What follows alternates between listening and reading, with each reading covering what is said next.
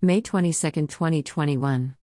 Since May 21, 2021, Sunspot AR2824 has produced 10 solar flares, and the largest today was an M-class flare, M1.1. and other significant flares were several C-class flares, C6.0 and C6.1. The flares are strobing Earth with pulses of ultraviolet radiation.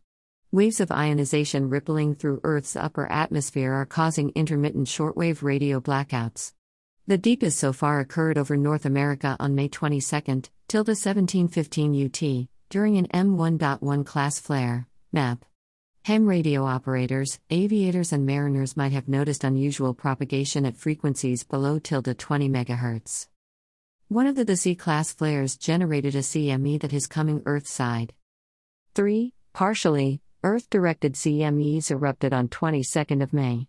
Two of them area associated with M-class flares. The first one starting at 9:12 UT, Lascaux 2, with 300 km per second and about 90 degrees angular width, expected arrival at 23 UT on 26th of May. The second one at 16:23 UT, Core 2A, with a speed of 460 km per second, and an expected arrival time at 02 UT on 26th of May. The last one started at 2200 hours UT, Core 2A, with a speed of 629 km per second, and expected to arrive at 13 UT on 25th of May. The last two were faint in Lascaux and better visible in Core 2. The speed of the CMEs increased from the first to the third, so they will encounter and interact on their way to the Earth, making accurate arrival time predictions difficult. Sleeping Sunspot wakes up. After nearly a week of somnolent quiet, Sunspot AR2824 is flaring again.